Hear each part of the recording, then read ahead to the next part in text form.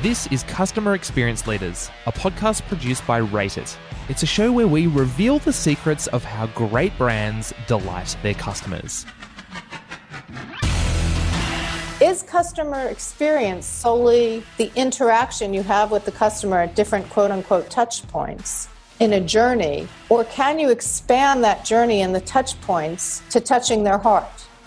That's the voice of Anne Bahr Thompson. She's the pioneer of the Brand Citizenship movement and an author of a new book called Do Good. I'm your host, Adam Jaffrey. Hey there, I'm Michael Momsen. So, Michael, we've touched on brand purpose a number of times over the last couple of months in developing this podcast, and there's a huge trend of businesses trying to become better corporate citizens. So, I think it's time we got an expert on the show to explain this trend. This episode and this conversation blew my mind legit in terms of how I think about corporate citizenship and brands' responsibility in the world. An absolute must listen.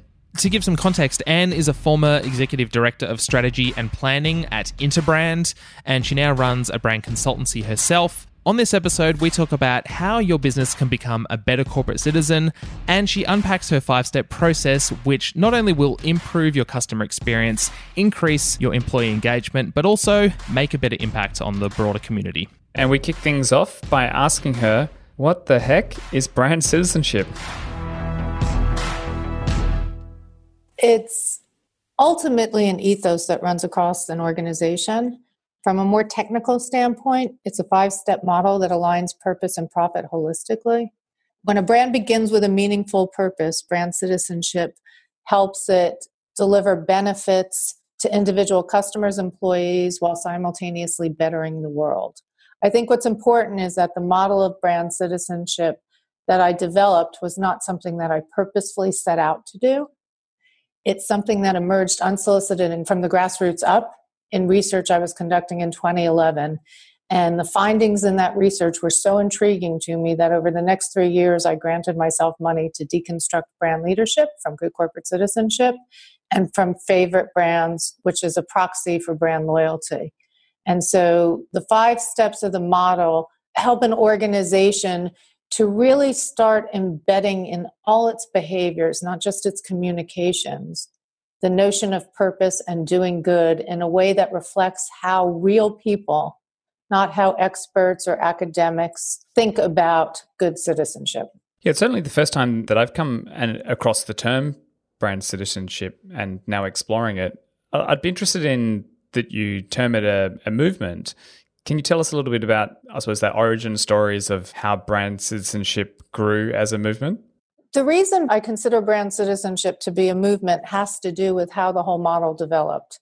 I never set out to create the model. It wasn't that I said, oh, purpose is this trendy thing. Let's come up with our version of how we actualize purpose or how we help organizations define purpose. So at the end of 2011, we were conducting trend research.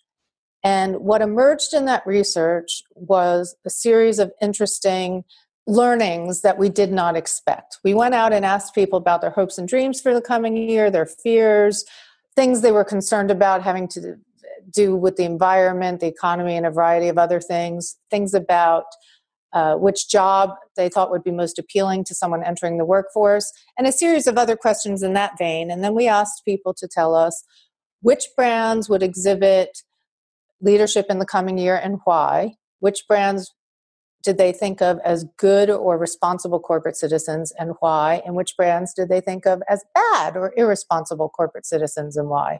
And this research was conducted both in the US and the UK. And what emerged from this were a series of really interesting findings that I decided to explore. And they were, number one, under the surface, people were telling us that they wanted business to step in and fix the problems government wasn't addressing. And this was in 2011, end of 2011, which was another election year in the US.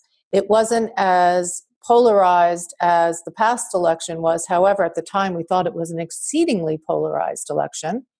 In the UK, there was, the Conservatives were there. There had been austerity measures, a variety of things. And people everywhere were being told the economy had improved after the 2008 decline, the Great Recession, as it's now called.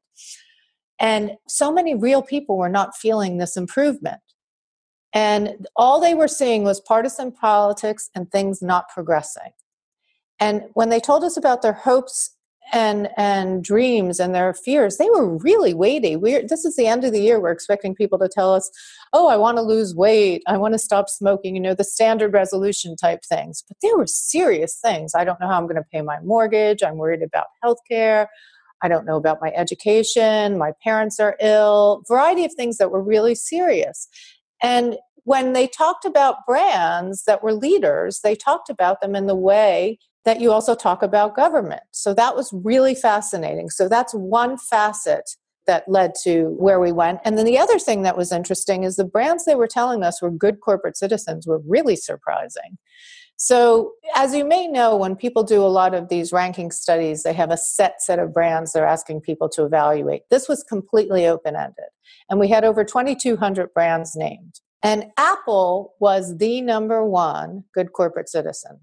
We expected them to be the number one leader, but we didn't expect them to be the number one good corporate citizen, especially since it was in the middle of what I believe was the Foxconn issue, and they were being lambasted by activists in the media for their supplier chains and chip issues. So when people told us why, and we did not have the reasons why coded, we went and actually read reams and reams and reams of responses. And when they told us why they named Apple, it was because Apple has enriched my life. Apple has brought music into it 24/7, making every day more inspiring. Apple has changed the way I communicate with other people across the globe. So there was this whole me proposition in corporate citizenship. And in that same vein, Walmart in the US and Tesco in the UK were considered good corporate citizens because of the fact of how they price their products and services. Because they create affordable pricing, I lead a better lifestyle. So this was really shocking and fascinating at the same time. And we said something's changed in the world. And so we spent 3 years, I granted myself money over the next 3 years to deconstruct brand leadership from good corporate citizenship and favorite brands, which was a proxy for brand loyalty. And from that, the 5-step model emerged. So it emerged from the grassroots up of what people were telling us without us setting out to even create the model. I mean, that's completely fascinating. And I think the thing that I'm most fascinated by is that you would think good corporate citizenship are those that do the best in the world. They pack the biggest punch in terms of maybe charities, or, they have an incredibly, carbon neutral footprint in their, supply chain, and they are excellent corporate citizens. And, by that measure, there'd be many, many, many companies that, would far exceed Apple, although they are a good corporate citizen and they do care about a lot of those things. It's amazing that you're saying good corporate citizenship ultimately became a selfish question as to how good are they to me personally and make my life better. So I wouldn't think of it as selfish. So let's step back a moment. That's where it begins. It's not where it ends. Okay. And we had a lot of brands named that were exactly the type of brands doing the type of things you mentioned. However, we had this slew of brands named, and the ones that rose to the top were some of these unexpected brands. In the US, Ford at the time also rose. If you remember the context, I said it was a period where people were being told their life should improve, and it hadn't. And why was Ford a good corporate citizen? Because they turn themselves around and they represent the turnaround America and I can have personally. So it was like this, they needed inspiration. People were seeking inspiration because there was this lack of progress. But that's where corporate citizenship began. It's not where it ended. And when you think about the purpose of a business, if you go to what Peter Drucker defines as the purpose of a business, which is, having to do with a customer, this starts making sense. Corporate citizenship should begin with delivering on your first premise as a business to create a customer, to do what's best for the customer. And over time, that evolved to actually also foster trust with employees, because step one is all about trust. And from that, it spans out to bettering the world. But unless you do what's right and what your basic reason for existing is, there's no reason why you as a business, not you as a nonprofit, let's remember, you as a business should be bettering the world. We touched on, those 2 points. One was brands almost having to play a role, or companies, corporations, businesses playing the role of government and arguably filling the gap that they feel like they're not getting, whether it be a social service that they feel that society should be giving them that has traditionally been filled by the government. They're almost looking to companies and brands to fill that. And the second one was the good corporate citizenship, which is, first look after me as a customer, then I want to see you looking after others and society. Can we just unpack the first one, which was the way that you see businesses and brands almost taking on the role of government and filling in those gaps? What sat behind that? What was that? So what's behind that? So I want to step back and say we may be in this heightened time where people are talking about purpose and social responsibility globally of business, but the reality is the role of business has been debated for decades, if not centuries. And in chapter 2 in my book, where I talk about social value and financial value and our shifting definitions of value, I go a little bit through the history in a simple, easy to understand way. But ultimately, the notion that business should only serve a shareholder, not a stakeholder, a shareholder, originated in the 70s from an article Milton Friedman wrote in the New York Times. And the idea that a business exists solely to give a return to a shareholder stems from that. Prior to that moment, which had a lot to do with actually other issues going on that did have to do with the social responsibility of business, prior to that moment, the notion of what business's responsibility was existed in different shapes and forms. You just think about the industrial age and how companies built factory towns. They knew happy, healthy workers were productive workers. So I would say this isn't something new, and it's a notion that people have debated for years. What should business be in terms of society? Is business an active participatory citizen? Which is why the term brand citizenship comes about, because it's about brands being active, participating in the social fabric of our life, because they do participate in the social fabric of our life. They change the way we do so many things, and we trust them to deliver on so many things for us and solve so many of our problems. So it's sort of a natural extension from that. It's a good point because, I think we actually see brands probably wrongly, but it's the way that it exists in companies as fellow humans in a way. They take on personalities, they have responsibilities, they certainly have in many scenarios legal obligations that are equivalent to, if they were a person. They're just a big complex person. But actually when I see a business sponsor my local kids, soccer match, I have an emotional attachment to that brand as if it was a person that had donated that money or what have you, and then they have a role and they are a citizen. I think, I hadn't thought of it like that. So, and you were kind of teasing it before, and I think it's maybe a good moment here to unpack what are the 5 steps of brand citizenship.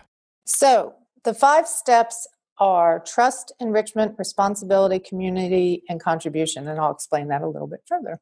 So what we learned was in this era of cynicism, in this era where we're communicated to nonstop by brands, as well as by each other, the notion of trust is the starting point, not the end game of forming a relationship that's meaningful. And if you think about it, as you're saying, brands are human, and a brand is the human face of an organization. And you think about your best friends, and which friends are the ones that you count on over and over again, the ones that do what they say. So trust is all about delivering on your promises. And whether it's to your customers, your employees, your investors, whomever it is, it's about delivering on what you say. And that is the beginning point of solving this notion of personal me problems. So the 5 steps run across something I call the me to we continuum. And it begins with me and ends with we, in the same way we're talking about the notion of corporate citizenship.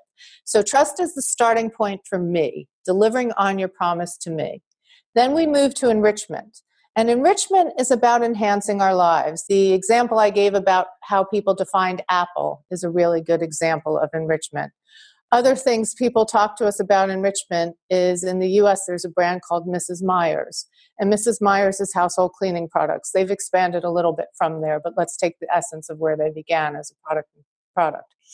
And they have these natural scents, and they're not 100% natural, but they're honest. So they're trustworthy, in what they are natural and they're not natural about. And people say, you know what? They do their best and some ingredients can't be 100% natural. And at least they tell me this. But when people talk about what cleaning is like with Mrs. Meyer's, they talk about being in a French lavender field and how it makes their cleaning that much more joyful.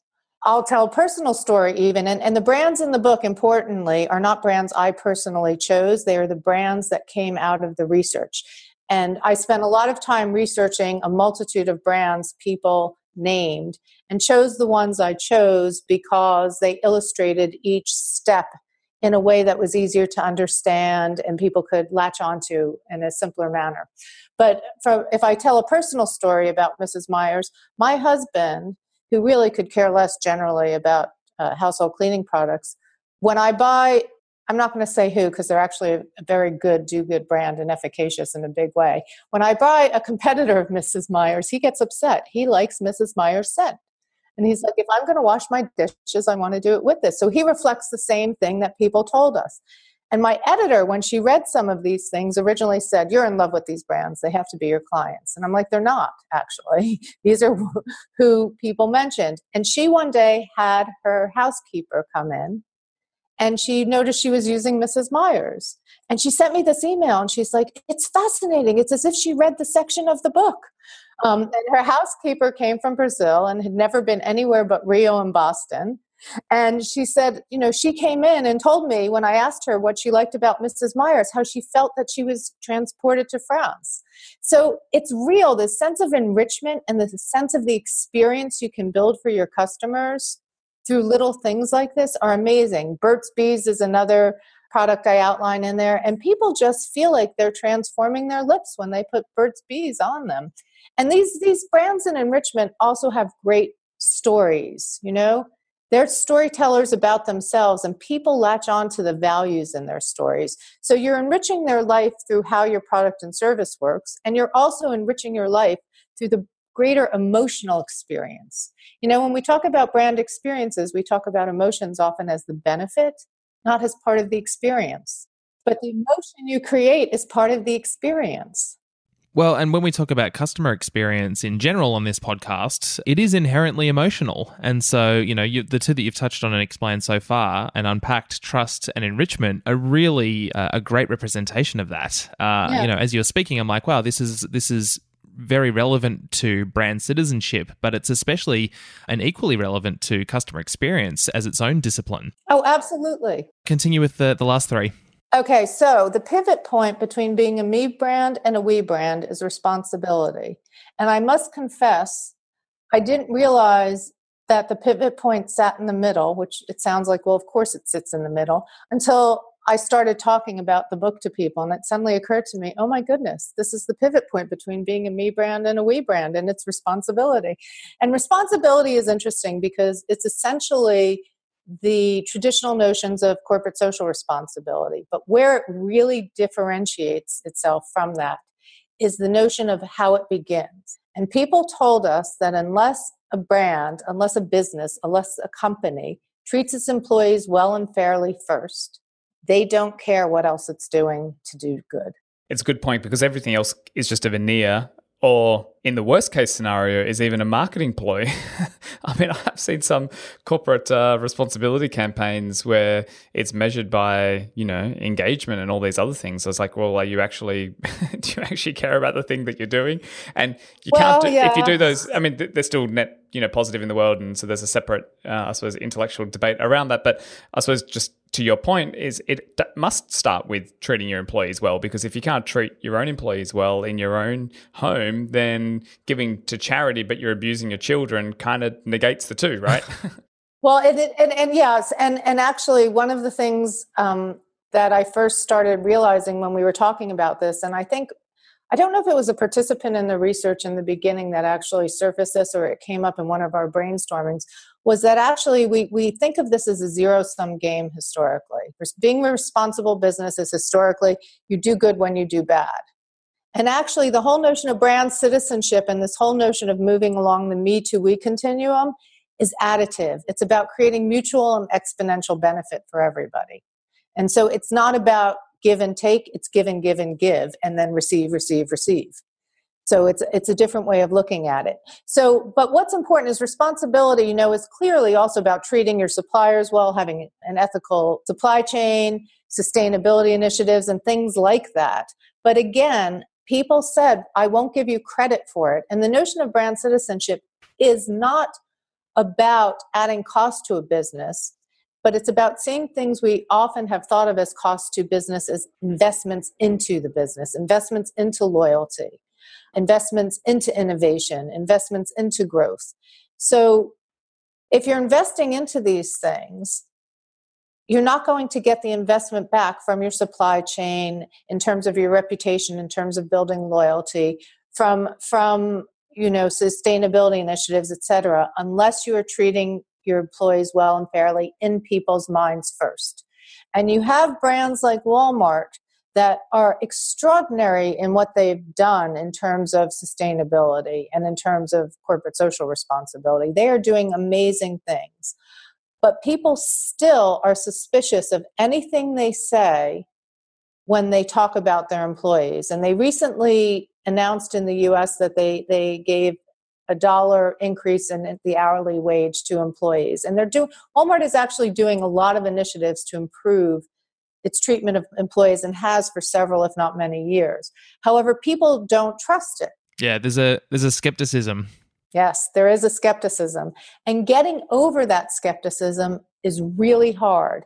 And that's where Walmart is doing things right, in that they're not talking about their initiatives. And most people don't know about them. And I think people should, because I actually think they'd be amazed. But because that shadow of treating employees poorly sits over them, they still are not quite there to get credit for it. And when they recently gave this $1 increase in the hourly wage, I tweeted about it, and I can't tell you how many people tweeted back at me, oh, but they've just laid off people here and they've just done this there. So they're doing it just to make up for it. So shadows about treating employees poorly sit over you for a very long time. So we move from that into this notion of community. And community is step 4, and that's the first space of really being a we business. Responsibility, you can see, as part of the we space, but it's a pivot between being a me brand and a we brand. And community is all about bringing people together through shared values. And it's very easy to say it's through building social media communities, but it's actually so much more than that. Diversity and inclusion is a big issue now. So the notion of affiliation groups are a way to build trust and community inside an organization. I talk in the book about this thing IBM had in 2004 called a values jam. And IBM at that point was financially stronger, but culturally weaker in becoming financially stronger. And they knew they had to do something to bring the sensibility of IBM back. So before Facebook existed, they created a 2 to 3 day values jam where anybody who worked in the company could contribute to a conversation about what should IBM's values be? What does IBM value? What's the glue that holds us together? So they're creating now a global community. And they went and then took that concept and used it with customers or with clients for innovation and things like that nature. So they started bringing little mini jams together of people who shared values. You also have the notion of B2B communities. And I talk in the book about the Forest Stewardship Council, which brings brands that all believe in using sustainable paper and sustainable paper materials in a certified manner. And the Forest Stewardship Council doesn't only certify things, but it brings these businesses together to learn from one another. And B Labs, which certifies businesses for purpose, also does that. They bring people together who believe in this notion. So community is so much bigger than the notion of social media communities, which is a very easy, actually, place to go. It's also about bringing employees and local people together to, work on a park or work on a school, do things that build you into your community. And then from there, we move to contribution.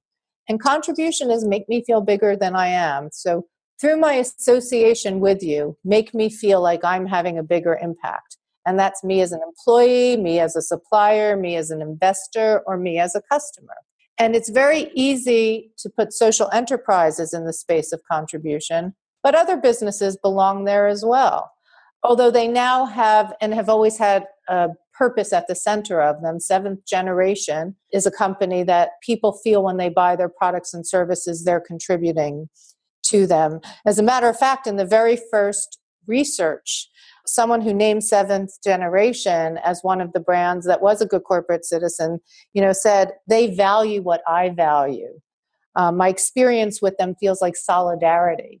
So just in buying them, they felt like they were part of a community, not only contributing more. Yeah, that's incredible. Yeah, strong statement.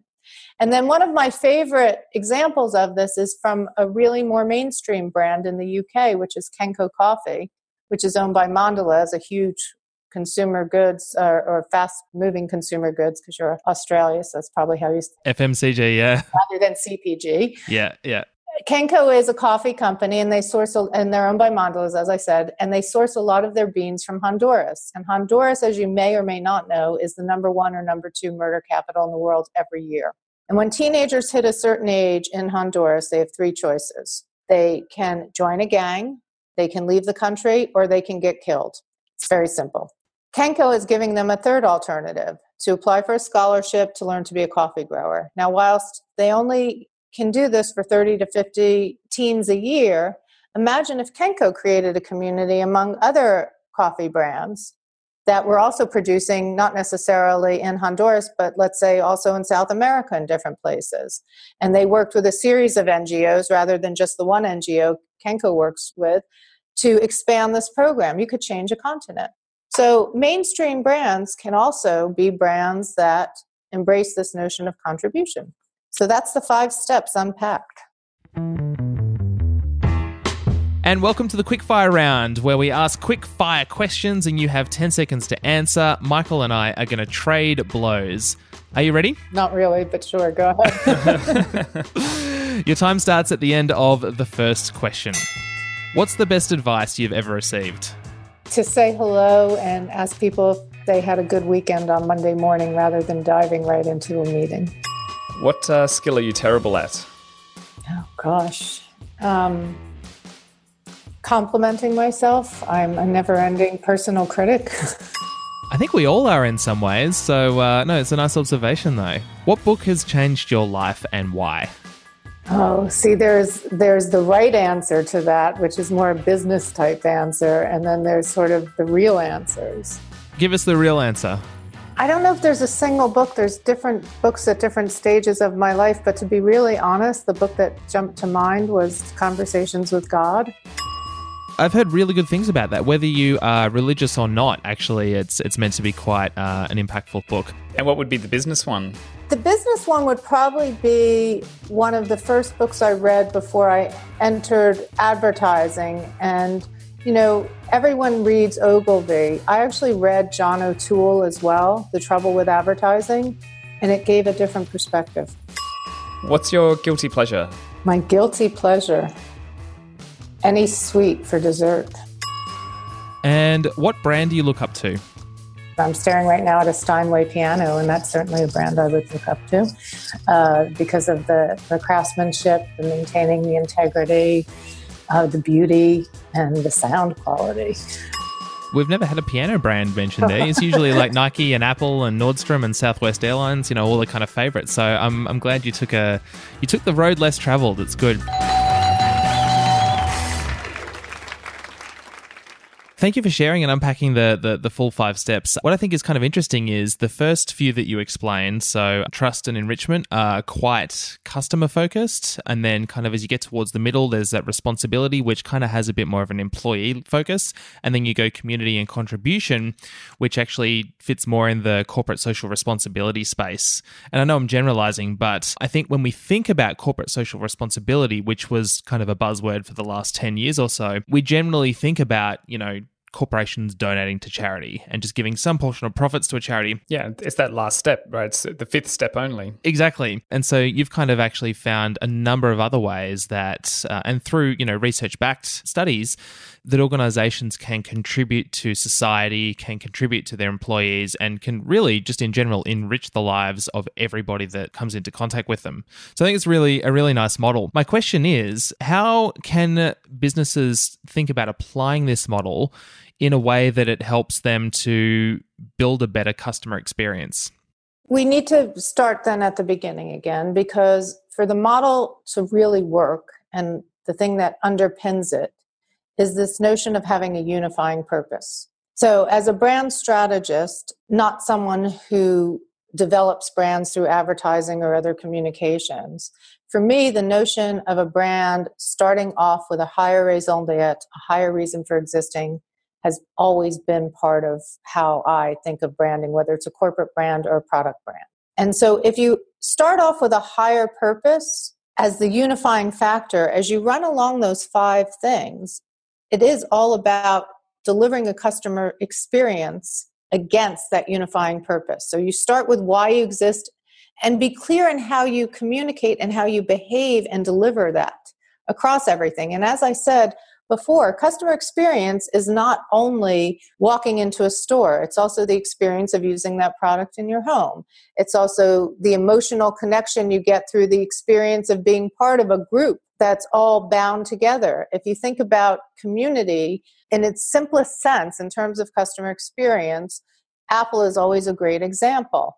Even before Apple had its stores, when Apple first came out with its very first computer, the people who used that computer were all joined together in a community of shared values of having a non-PC experience effectively. When I was in business school, these 2 guys had the first portable Apple computers, and they used to wheel them around on like a, one of those little carts that people use for briefcases and suitcases. Right, trolleys, yeah. Used to wheel them in and out of the classroom, and the professors were appalled. But it's before laptops really existed. And they were like the only people who actually had this portable thing. The rest of us had, and I'm dating myself in this, which is really sort of embarrassing. The rest of us only had desktops sitting at our desks in our apartments or your dorm rooms or whatever you were in. And these guys would wheel these around, and they were kind of freaky, but you saw them as something different. And that was part of the experience. I think what this is forcing people to do and step back and think in the same way we were talking about this earlier is customer experience solely the interaction you have with the customer at different quote unquote touch points in a journey, or can you expand that journey and the touch points to touching their heart, to the impression that experience leaves for them later? So I would say that this just challenges you to think of customer experience in a new and different and bigger and, to me, more exciting way.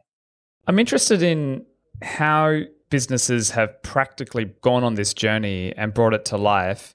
And I think the great brands that you mentioned seem to intrinsically do it, sometimes without being completely aware, often because it's a founder who deeply cares about these elements. They deeply care about the me, being the customer, and ensuring that they go to all the little details to get that right. And then they see their place in the world as being part of something bigger, right? Like when you buy a Tesla, you feel like you're part of a green movement and part of, sticking it to the oil industry or whatever it may be, and that you buy into maybe even the visionary Mars, and that, your profits are going towards that. There's something bigger going on. And then there's, the kind of the social piece.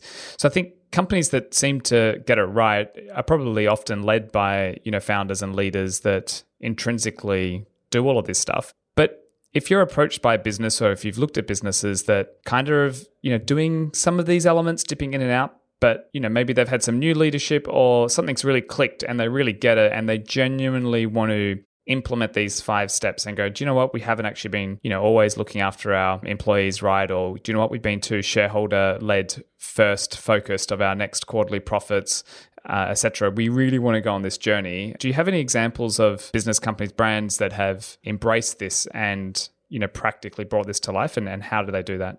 So SunTrust is a bank that I talk about in the book under Step 1, Trust. And as we all know, we're slightly hesitant to trust any financial services organization. Financial services organizations in the consumer space often live, especially, banks live a lot of times off inertia because it's just easier to stay. And years ago, when I actually worked in banking, I used to call it dissatisfaction. People leave when they hit a level of dissatisfaction. They don't necessarily stay because they're satisfied. So a bank is a really interesting example of this. So SunTrust Bank has a purpose to light the way to financial being. All right. Sounds grand, sounds sort of almost like, someone created it as a strapline, but actually they live it. And they have this initiative called On Up that anyone can sign up for. You don't have to be their customer. And when they launched it, they realized Americans were feeling financial stress and really weren't feeling comfortable managing their money. And they didn't feel in control of their lives because they weren't in control of their money. So they created this online initiative that actually, when I was writing the book, I had to sign up for. And it's actually amazing because they really are giving people sound advice on how to start feeling more in control of their money. They simultaneously also pledged to give $1 for everyone who signed up to something called Operation Hope, which is a nonprofit that's focused on economic empowerment for financially underserved, so in areas and communities where, banks don't tend to be. And they work with a nonprofit on that. So they went and just decided they were going on this pathway. And I think that's the most important thing to talk about, is that this is a journey. And whilst the 5 steps do feel sequential, when we spoke to participants in the research, they tend to assign a brand in one of those boxes. They tend to think of a brand strategically in one of those. And the brands that embrace the whole Me Too We continuum glide back and forth, even though strategically their purpose or their value proposition sits in one of the boxes. But they glide back and forth and held elements of it. So you just have to figure out, when you want to set out on the pathway, the biggest thing is having courage and bravery to say, you know what, we're now committed to finding a way to embrace purpose, to finding a way to do good. And we are committed to taking a long-term holistic journey. And we're going to find the easiest places to start and move from there. You will make mistakes. People do. You have companies, I talk about Unilever and Kimberly-Clark in the book because they each have some really interesting examples.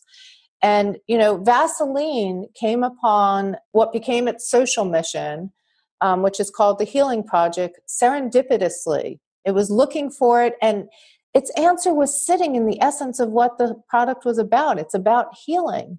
Yet it took an article to trigger the notion that, oh my goodness, we can help heal in places where healing is a real challenge, in war-torn areas and things. And so they have a whole thing called the Healing Project where they donate Vaseline to doctors as they go. For example, if you think about sort of Doctors Without Borders, they go in and they help deal with people who have injuries and things in war-torn areas. And they have a whole set of initiatives on how they train people and how they've expanded it. It didn't happen day one. It was little by little by little. Andrex, Kimberly-Clark, has something that has to do with Angola and toiletry and hygiene. And both Andrex and Vaseline, in the book, I outline the business case and the numbers they were comfortable with me revealing that show how this enhanced their business. And whilst Vaseline increased its sales in a big way that's fascinating in market share, the thing that really brings this home for me is Andrex. It's the number 1 toilet tissue brand in the UK. And when it had its special packs that were to fund this initiative they have in Angola, its sales increased. The number 1 brand's sales increased. That says there's a business issue. There's a business reason to do this.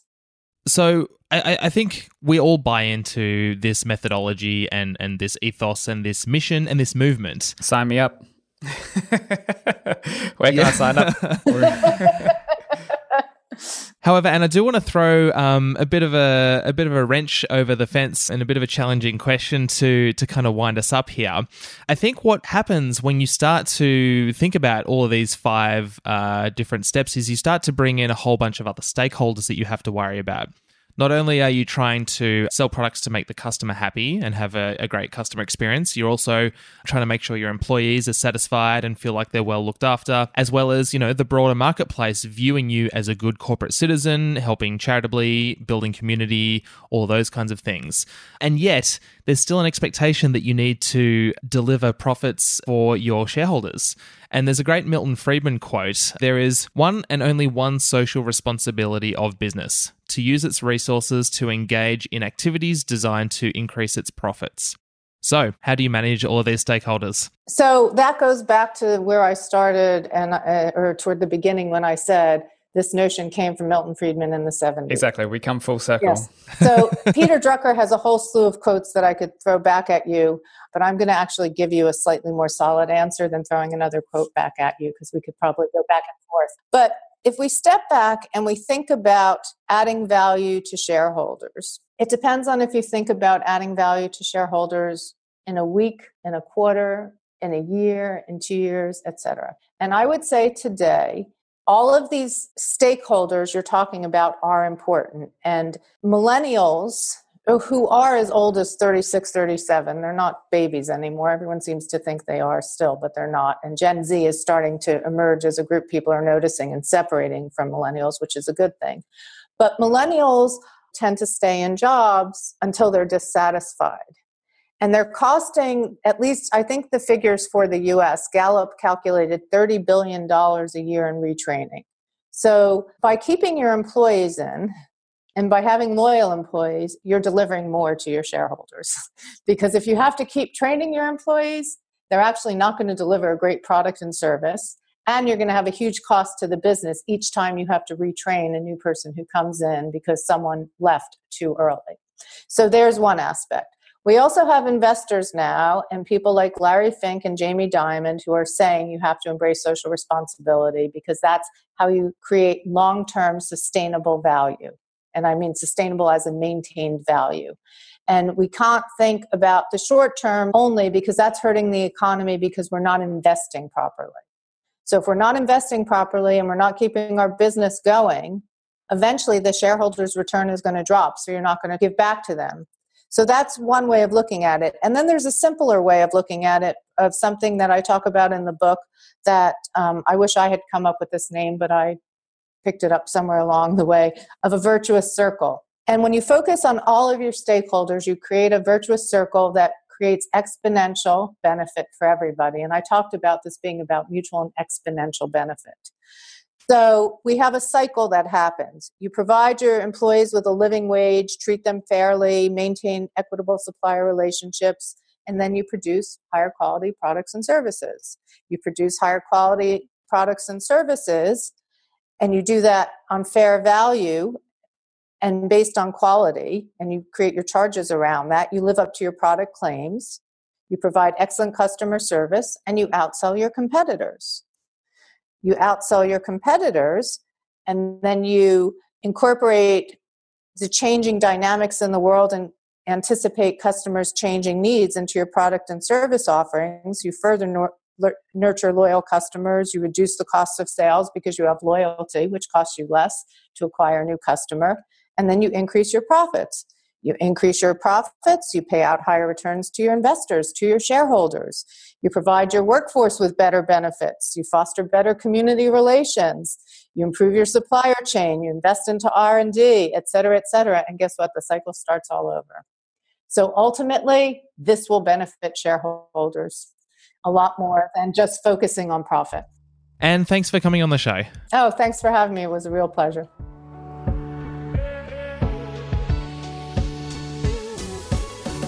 Well, there we go. Excellent. Amazing interview with Anne Bahr Thompson. Really was. I'm really stunned. There was so much jam-packed great information in there. How do you think about the takeaways for this episode?